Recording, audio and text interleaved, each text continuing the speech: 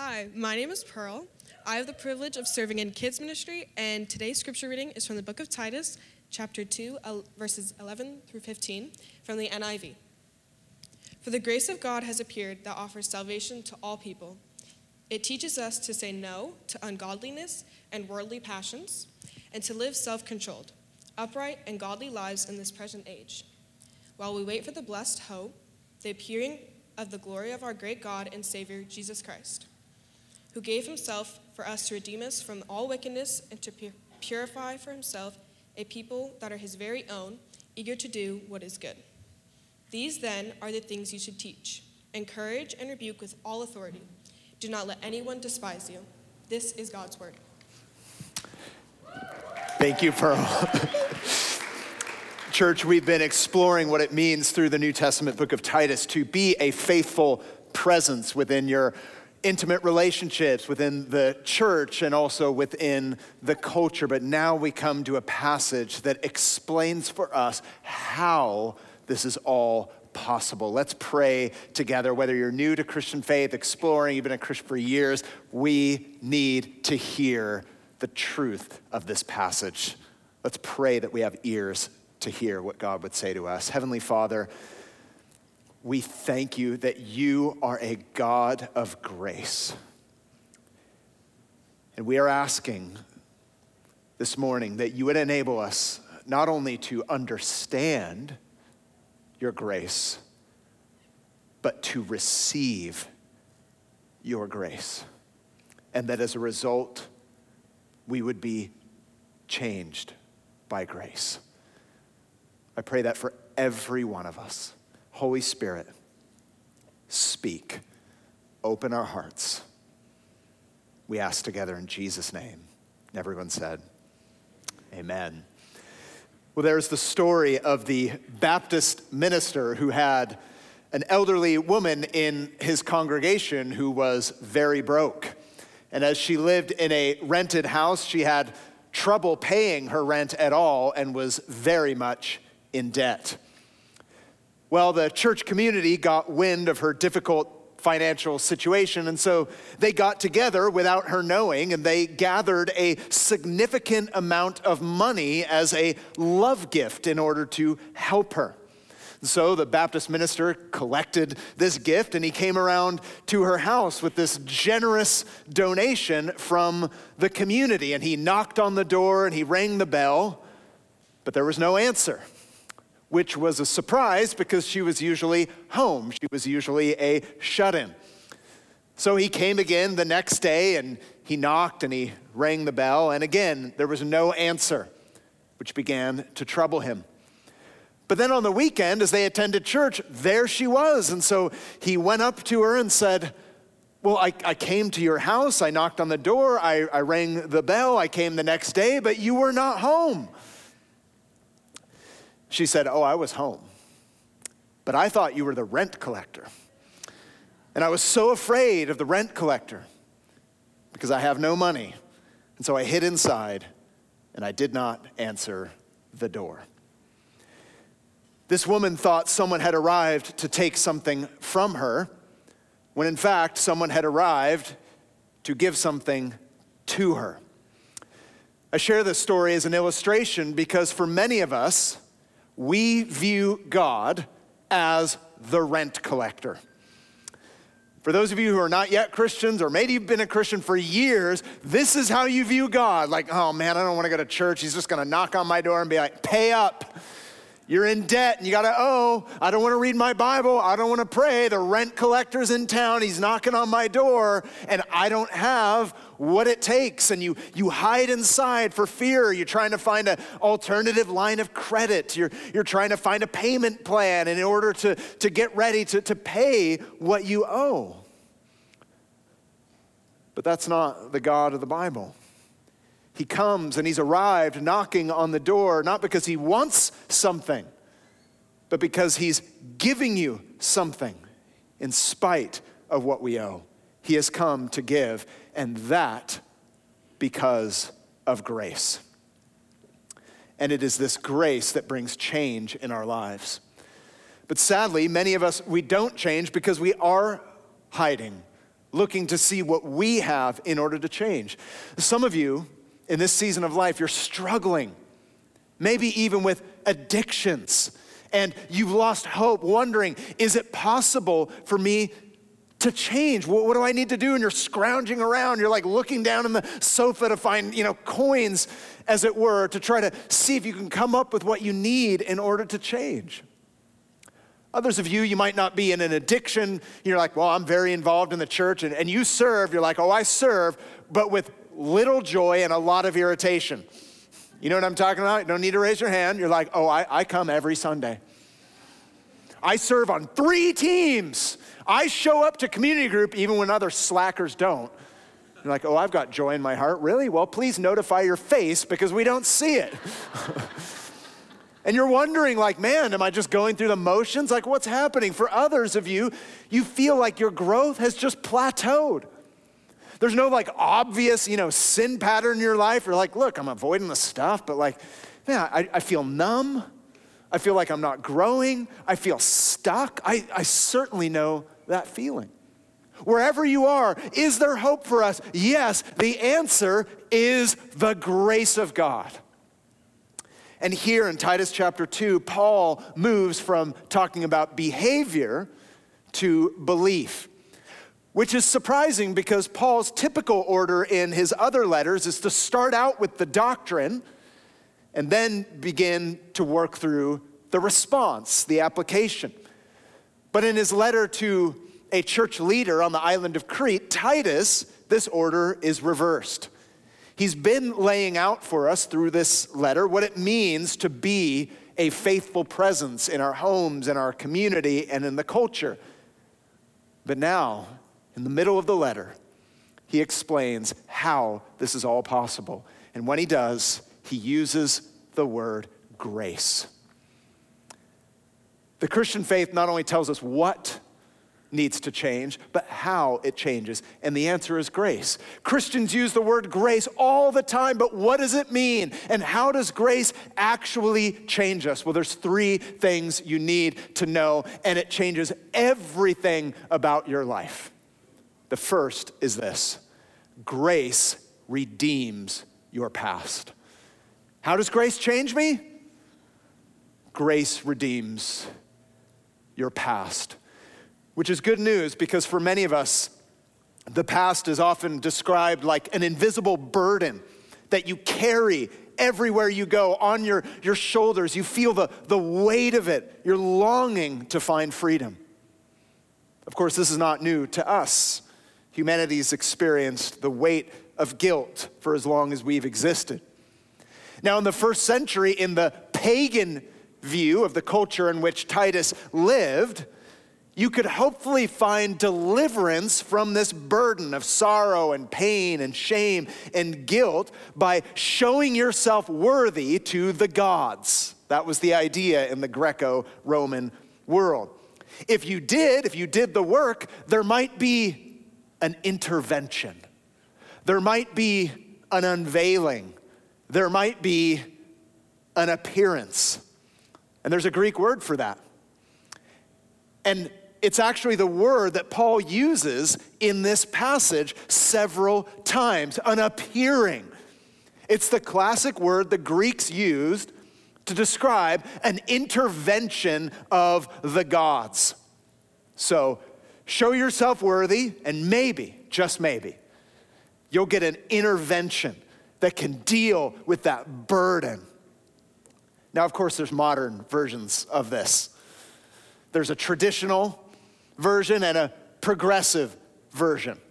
The traditional view is, well, if you follow the law, then you can remove the burden of your guilt.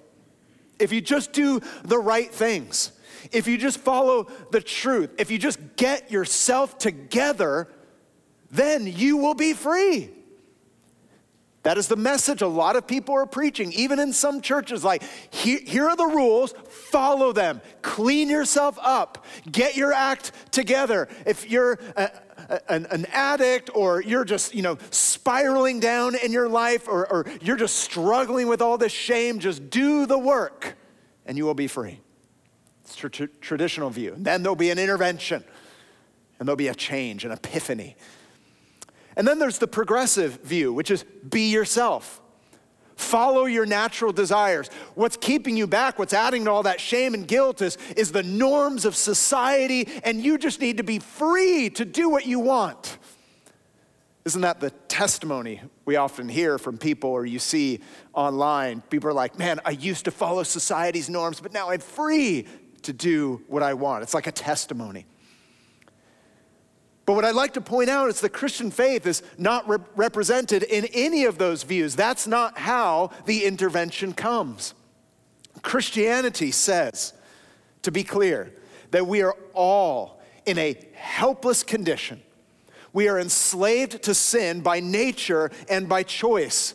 Sin being this radical self-centeredness, this anti-God bias and state of mind, and that guilt is not just a psychological experience, it is a moral and a legal reality. We're all in trouble. You're like, I thought this was about grace. I'm getting there, just hang on. But earth-shattering events have happened. There has been an epiphany. There has been an unveiling. There has been an appearing. It is the intervention of God. He has showed up, knocking on the door, not to collect your rent, but to give you salvation. That's what it says in verse 11. For the grace of God, and here's the word, has appeared. You Greeks, the intervention you're looking for, the grace of God has been unveiled that offers salvation to how many people? All people. You don't need to know the Greek to know it means everyone. To all people. The intervention we need to be freed from the weight of our past is neither from religious labor, nor will it come from self-expression. It comes from the salvation of Jesus Christ. Now, some of you might say, wait a minute. Was God not previously gracious? And all of a sudden, he's now become gracious? No. The grace of God has always been there. It's not as if God was like super grumpy for thousands of years and then finally he got some like good coffee, had a great morning. He's like, I guess I'll show him grace. That's how a lot of people view the Bible. Old Testament, grumpy God. New Testament, grace of God. But nothing could be farther from the truth. God describes himself as a God abounding in mercy, a gracious God. Paul is saying that the grace of God, already existing, has now been publicly available to everyone. How? Because he sent his son, Jesus Christ, who showed up into our world to do for us what we could never do for ourselves. Jesus, the God-man, died in our place as a substitute, made a payment for the debt that we owed, and given us the favor that we don't deserve. And that is what redeems our past. See, this is key to everything else that you learn in the Christian life. Earlier in this passage, as we've seen over the last few weeks, Paul gives instruction to all kinds of people in all kinds of situations. Men and women, young and old, rich and poor. Why? Because this salvation is made available for everyone. It's grace. You can be relieved and redeemed from the shame and the fear and the guilt and the burden of your past, not because of what you have done or what you can do, but because of what Christ has done. We receive total forgiveness through faith in Jesus Christ. Not partial forgiveness, not mostly forgiveness, but full forgiveness. See, this is the glorious truth. The moment that you believe in Christ, the bad choices, the deceit, the lies, the shame, the hurt are all redeemed.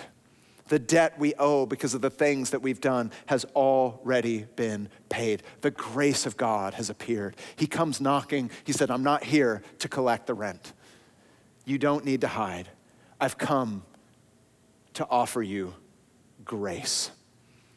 Now, this is key because in a moment, Paul will tell us that we need to renounce certain things. But listen, we can only renounce what we know to be forgiven. We can only renounce what we know to be pardoned. We can only deal with something in the present if we know that provision has already been made in the past. If you're here with us this morning and you don't know the freedom from guilt and shame and the burden of your past that comes through Jesus Christ, today is your day to believe and to receive. It's not about what you can do. The message today is not go and figure it out and maybe God will like you and accept you someday. He's not collecting the rent. He's saying receive grace for the guilt of your past. Yeah, we can give an amen to that. And this is key. Now, some of you are like, I know. Grace redeems your past. Many of you know this. But sadly, for some of you, your idea of the Christian life stops there. You're like, yeah, I was saved by grace, but I can only grow by struggle. Well, you need to hear the second point. How does grace change you? First, grace redeems your past. But secondly, grace transforms your present. What does grace have to do with the here and now? It transforms your present. Grace not only brings an initial change, but continual change. And it's not limited to just one part of your life. So Paul goes on, because this grace has appeared, growth is not just a possibility, it is a reality. Jesus meets us in whatever state we are in, but he never leaves us there. And so he says, this is a very interesting verse, verse 12. Grace teaches us to say no to ungodliness and worldly passions and to live self-controlled, upright, and godly lives in this present age. I wonder how many of us have thought about grace as a teacher. Now, it's interesting that Paul uses this language to teach. It would have been very familiar to these first century Greek and Roman citizens. The word that he used was very much about how you became educated, how you would become civilized, how you would even become virtuous. And so Paul takes that word, training or education, and he says the education that you really need takes place in a relationship with God by grace. So now let's apply it. What do I do with my desires? Because if you're honest this morning, you have all kinds of conflicting desires. You're like, there's the things I know I should do, and then there's the things that I know that I shouldn't do, and sometimes these desires win, and sometimes those desires win. And sadly, in our culture, on the one hand, the traditional view is just, well, you've got to just suppress them. And then other in the culture say, well, you've just got to serve them. Whatever desires you have, just serve them. But here, we are told that there are things within our own heart that we actually must say no to. Now, let me just say, this is probably one of the most countercultural aspects of Christianity in 2023, that you actually need to say no to yourself. Do you know what I'm talking about? Self-denial is the new immorality. If there's one thing that's immoral, don't you dare deny yourself. That's what culture says. Well, I want it. They're like, well, then you must have it. Whatever you want. The school even should be a place not for your formation, but for your performance. We should give you maximum ability to do whatever it is that you want. But don't you dare say no to yourself. It's often the advice that you might get from a friend, stop saying no to yourself. Just say yes. Yes. And then they go on these testimonials guys, I used to say no to myself all the time, but you know how I experienced freedom? I said yes. And everyone's so brave. So brave. But Paul's you got to say no to something. This is so countercultural. That's not even mentioning when Jesus said to the whole world, hey, pick up your cross and die. Deny yourself. He says there's things in your heart here, Paul is saying, you need to say no to, and they are ungodliness and worldly passions. This can refer to many things. It could refer to lust, illicit sexual desire and expression. It can refer to unrighteous anger and injustice, selfish ambition, envy. These are all examples of ungodliness and worldly passions. And he says you must say no to these things. Now, some of us, we understand this. We're like, yeah, I know we need to say no to that. But perhaps many of us try, but we see little result. Like, man, I know it's wrong, but I just do it. I still want to do it. So how do we change? Well, notice again Paul's language. Paul says, present tense, we must be trained to say no. We must be trained to say no. Why does he say this? I think he says we must be trained or educated in the present tense for two reasons. Number one, Paul wants us to understand that our present transformation is a process, not a one-time event. Which is important because some of us, we just want to get zapped. Like some of you, you're looking for the next conference or the next podcast. You're like, oh, this is the thing. This is going to be the moment. From this moment on, I will never struggle with any unwanted desires ever again. If I just practice this discipline, if I just read that one book. There are some Christians who talk about this in that way. They're like, oh yeah, I got saved in 78 and never struggled with an unwanted desire ever since. And I'm like, liar, which is a sin, so deal with it. See, many of us, we want to get zapped. We want this instant removal. Maybe there's an unwanted desire, a pattern of addiction, and you're like, I just want it to disappear. But Paul says this is a process.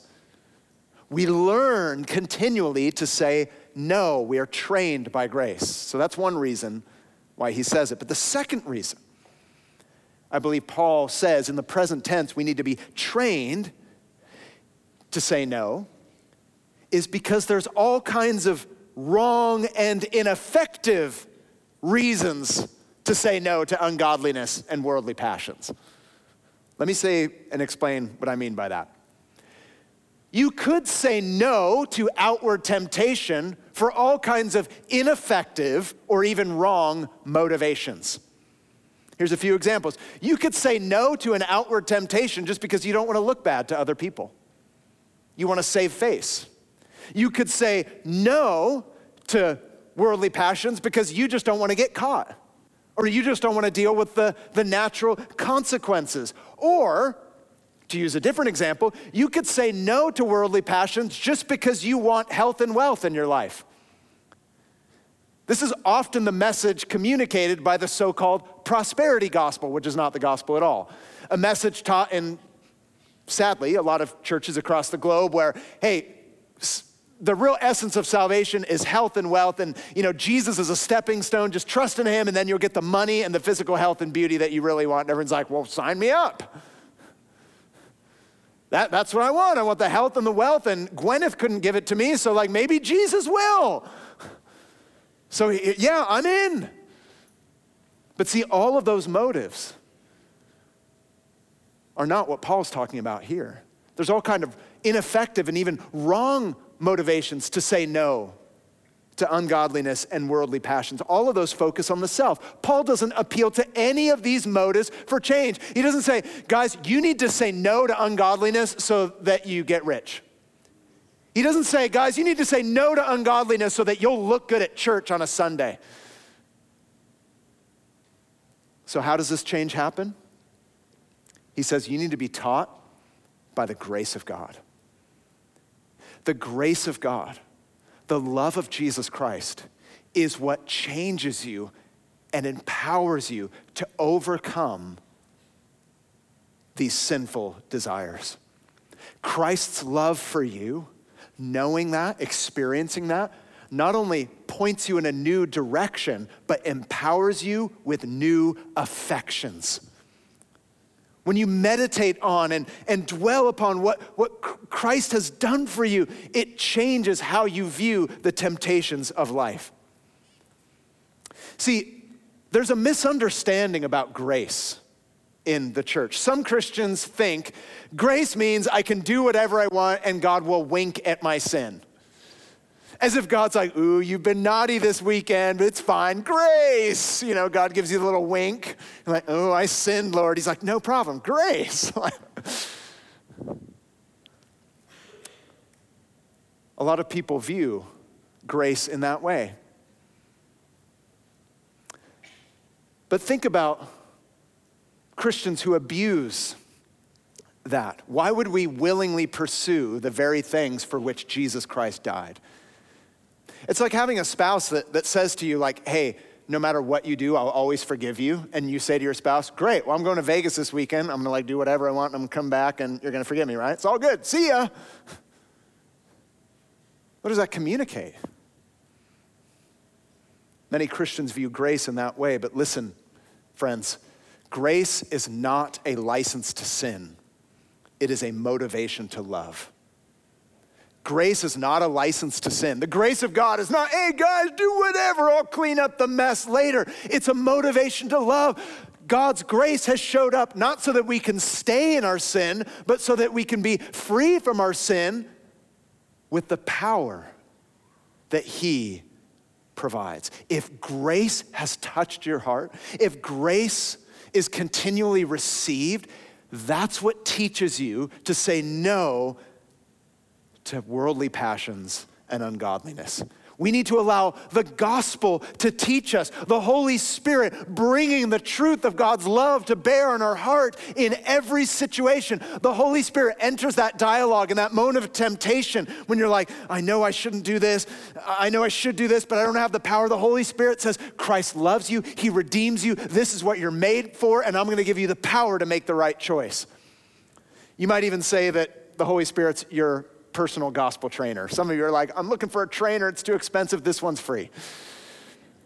Christ empowers us with new affections that overpower the old desires.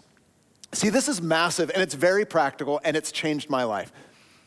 See, one way to try to deal with bad desires is to focus on their badness, so much so in the hope that it becomes distasteful to you and that you won't do it anymore. And a lot of Christians only use that method. So take an addiction to pornography, for example. It is good and right to show the evil of pornography. But that's only half of the picture. You're not gonna find freedom by only focusing on the badness of sin, or it could be a substance addiction.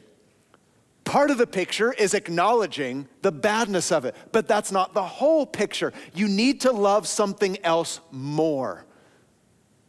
You need to love something else more. So in my younger years, as many of you know, as I've shared my story, I was stuck in these terrible cycles of, sin before I was a Christian and then in my early stages of being a new Christian. And there was a stage in my life before I was a Christian, I lived a very promiscuous lifestyle. There was a lot of substance abuse. You guys have heard it all before. But there's a period in my life where I tried to become a good person. And I tried to focus on the badness of the things I was doing. But it wasn't enough. It's like my affections weren't changing. Now, don't get me wrong. There is an important aspect to understand the badness of something. But that's not the whole picture. It wasn't until I saw Jesus and I knew and understood the beauty of what he had done for me that even while I was sinning, he pursued me and he loved me and he kept knocking on my door and he died in my place and he rose again to give me new life and he put his Holy Spirit in me, that all of a sudden the beauty of the life that he wanted for me, the design that he had for my life, the patterns that he wanted me to follow and what it was for and how it fit into his kingdom and his grand design for redemption and renewal in the world. I was like, that's what I'm made for. And it put new affections in my heart. If you talk to anyone who's been a Christian for any length of time, if they're honest, they'll tell you the old desires probably didn't disappear, but they became overpowered by new ones. Thomas Chalmers, who was a great preacher of another era, he describes it in a sermon. I love this sermon title. It should be an album. It's called The Expulsive Power of a New Affection. Oh, somebody like, ooh, yes, right? Should be an album. The expulsive power of a new affection. Here's what he says. It is seldom that any of our bad habits or flaws disappear by a mere process of natural extinction.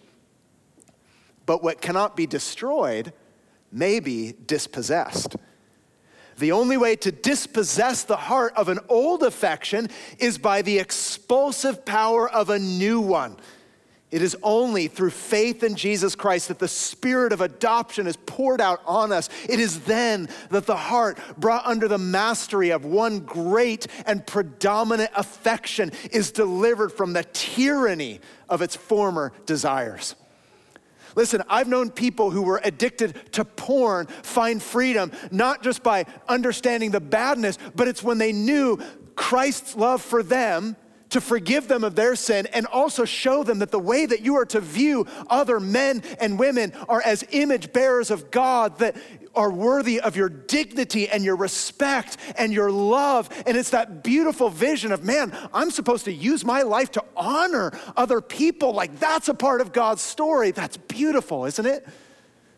I've known people who were addicted to substance abuse, and it wasn't only that they found freedom in understanding the consequences of, let's say, an alcohol addiction, but also the beauty of, hey, God wants you to use your body in this way with sobriety of mind and freedom in the Holy Spirit so that you can serve the men and women and children in your life. It's a beautiful picture. I've known people who were just weighed down with their bitterness and resentment towards other people. And the way they found freedom wasn't just by focusing on the badness of bitterness, but the goodness of how Jesus Christ wanted them to forgive others just as Jesus had forgiven them.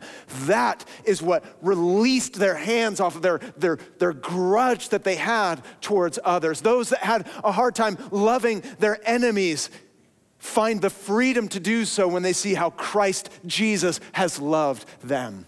I've known people who were freed from greed, not just by focusing on why greed is bad, which is important to understand, but why generosity is so good, that you were made to give. You have a generous God. Everything that we have is because God is generous. And when you get that vision and see what he's done for you and what he wants to do in the world, you're like, yes, I'm in. It's the expulsive power of a new affection. It's not just that the old desires are going to expire. It's that they're overpowered by new ones.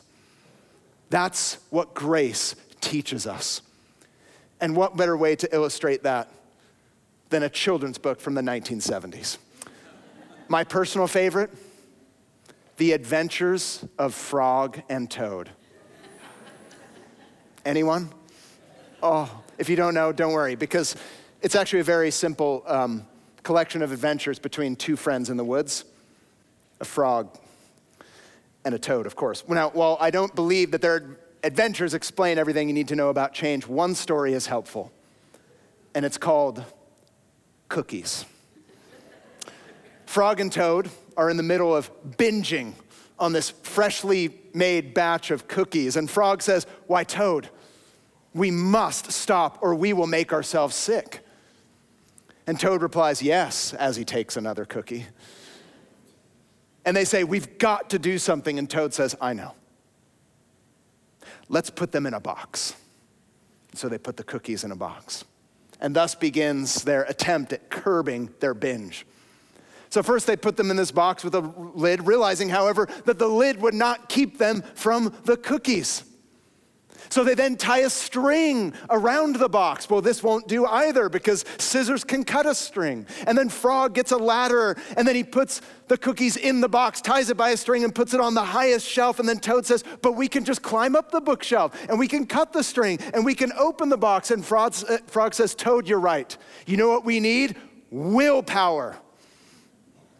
Strengthened by this epiphany, they proceeded to take the box of cookies outside and throw them to the birds who would eat every last one.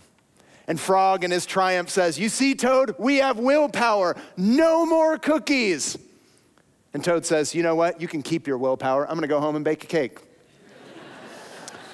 Now, it's a cute story, but there's something of truth in there that describes how many of us view change in the present.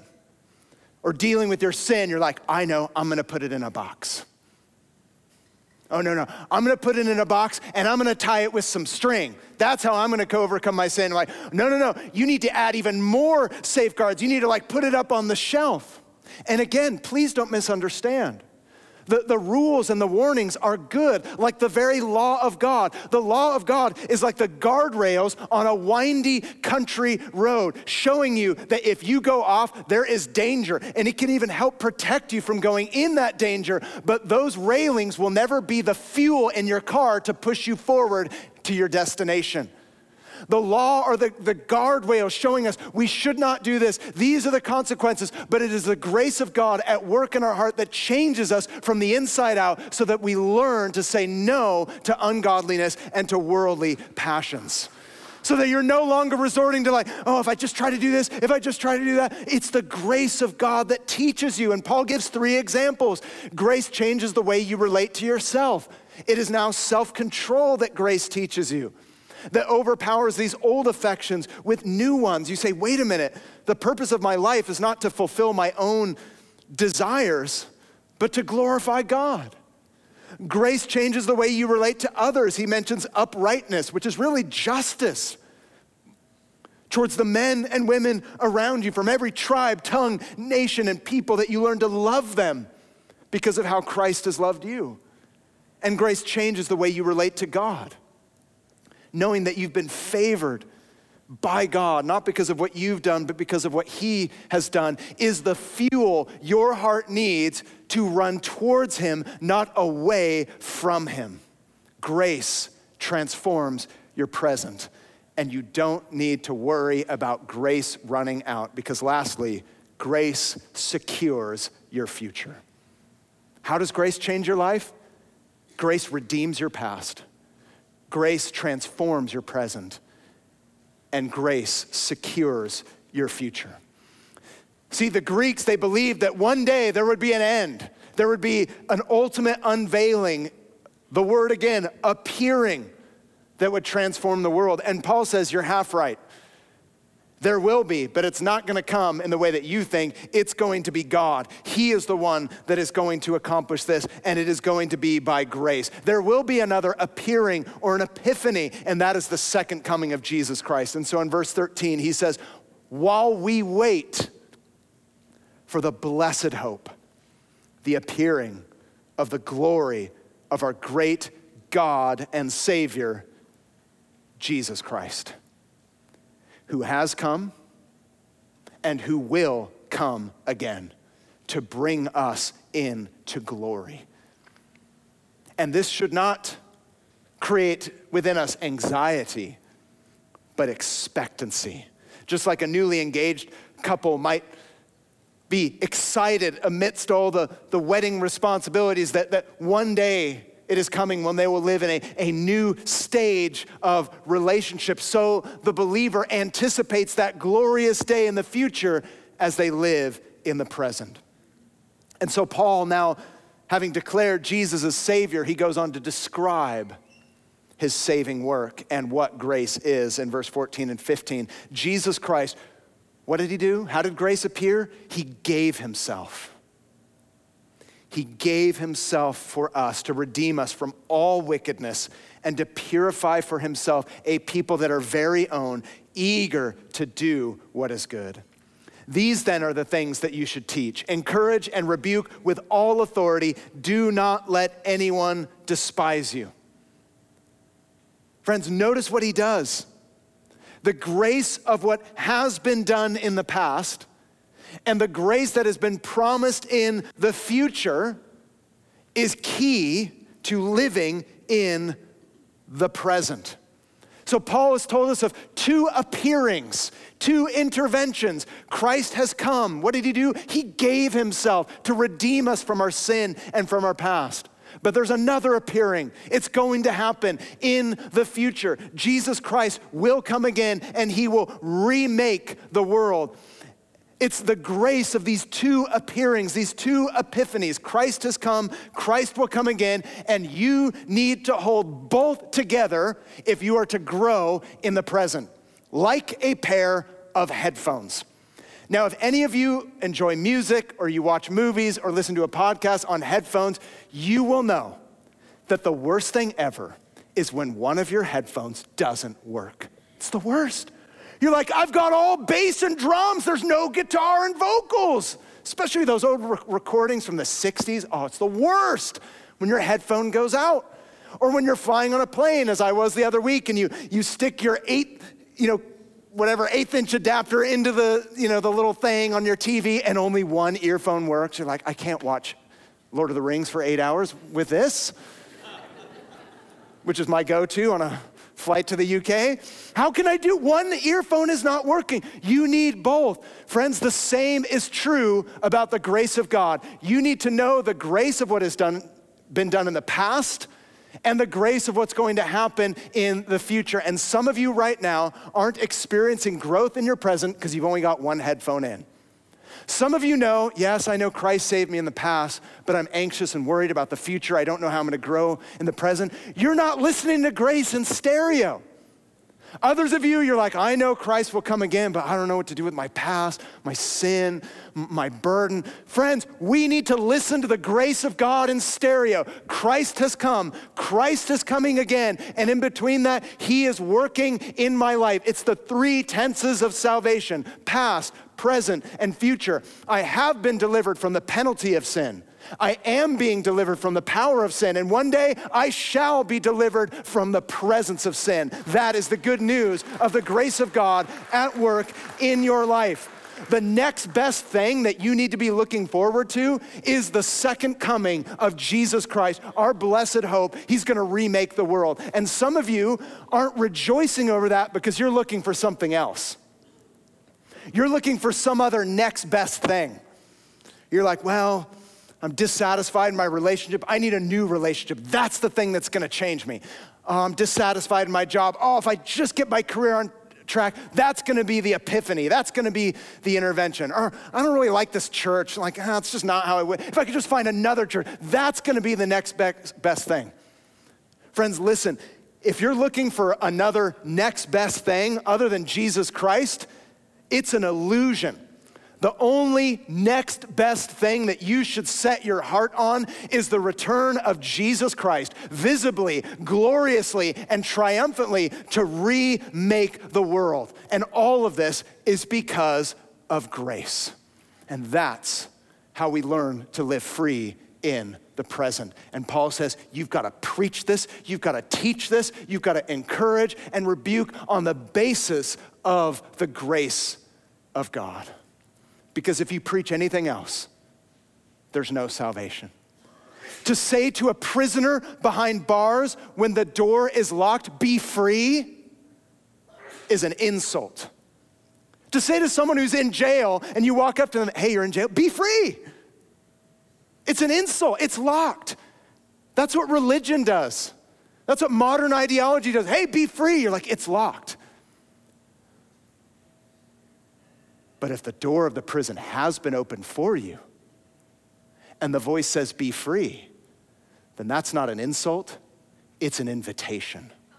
Jesus Christ has swung open that prison door, and he comes, and he's not come to collect your rent or ask you to free yourself. He's like, I have come and I provided everything you need, all because of grace. Now live like it. The door is open. Walk out of those prison doors. Be freed from those patterns of addiction. Be free from the guilt and burden of your past. Be free from the worry and anxiety of the future. Why? Because Christ has come. He died for you. Christ is at work in your life in the presence, and Jesus Christ will come again. He is knocking on the door of your heart, and he's not come to collect the rent. He's come to give you grace. So you have three options. You can resist him, you can retreat from him, or you can receive. I recommend that you receive the grace of God today for whatever you need. Let's pray that we would right now, because we've got a moment to respond, and it's not about what you can muster up for God, it's about what you receive from him. Receive, receive, receive.